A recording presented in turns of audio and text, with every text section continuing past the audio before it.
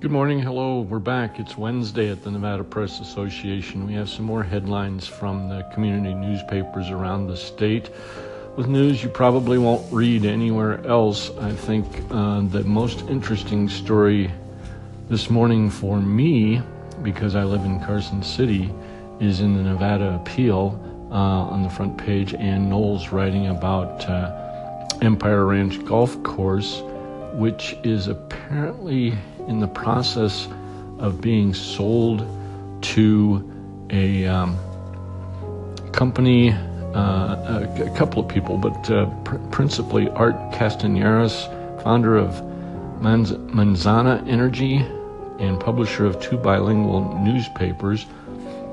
The other person is Fred Simon. Anyway, the interesting part about it is that they plan to turn it into a soccer complex for professional club and youth soccer. This is a large 221-acre golf course on the eastern side of Carson City along the Carson River there. And it points out that both of the purchasers, as well as Ian Hill, who lives in Carson City, operates the Changing Point, own the Carson City Coyotes.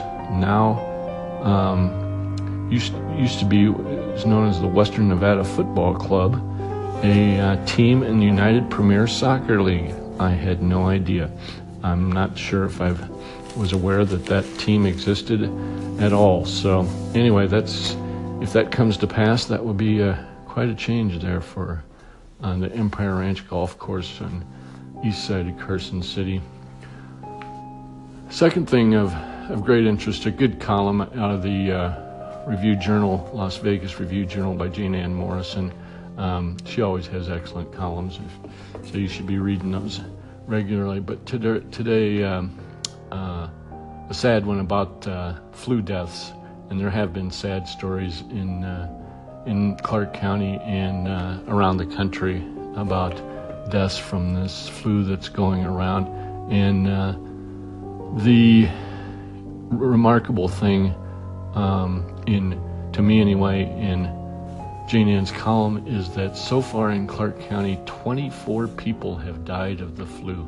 That seems really extreme. So, as she recommends, getting that flu shot if you haven't already. And then finally, a story out of the Lovelock Review Minor, something that I was not particularly aware of. Again, stories that you don't see statewide covered that you need to read your local newspapers to get, is that the power plant at Rye Patch Reservoir has been repaired, and they're getting ready. They were getting ready as of this story to run some tests on it and restore the plant's capacity to generate power when water is released for irrigation.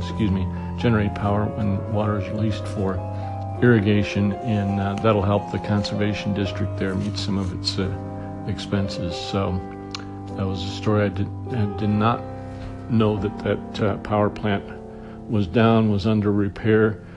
And if you've never been to Rye Patch, it's worth stopping there. There's a nice campground there along Rye Patch to take a look along Highway 80 there as you're going east and west across Nevada. So I will be back with some Nevada trivia in the Nevada quiz in just a moment.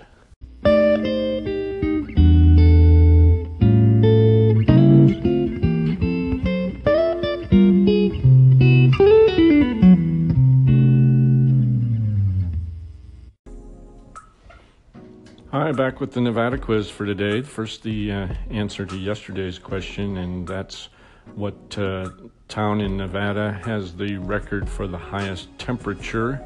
That would be Laughlin. And when I was double checking this, I get these a lot of these questions from Rich Marino's Nevada trivia book, and in his answer it says highest recorded temperature was 122 in 1990. So I wanted to check and see if that had been broken because we've certainly had some warm summers recently. And when I checked, I found a different record that was 125, but it was prior to 1990. So not sure which is those correct, but they both were recorded in Laughlin. So the answer to the question remains Laughlin. Okay. This week we're doing nature for the most part, or I guess that one was weather, but today's question is, what's the name of the endangered prehistoric fish species that's in Pyramid Lake? It's I think it's fairly well known, but you may not come across it too often. So what's that name of that fish species that's a prehistoric fish that can still be found in Pyramid Lake, which is north of Reno? Okay, back tomorrow with the answer to that one. All right.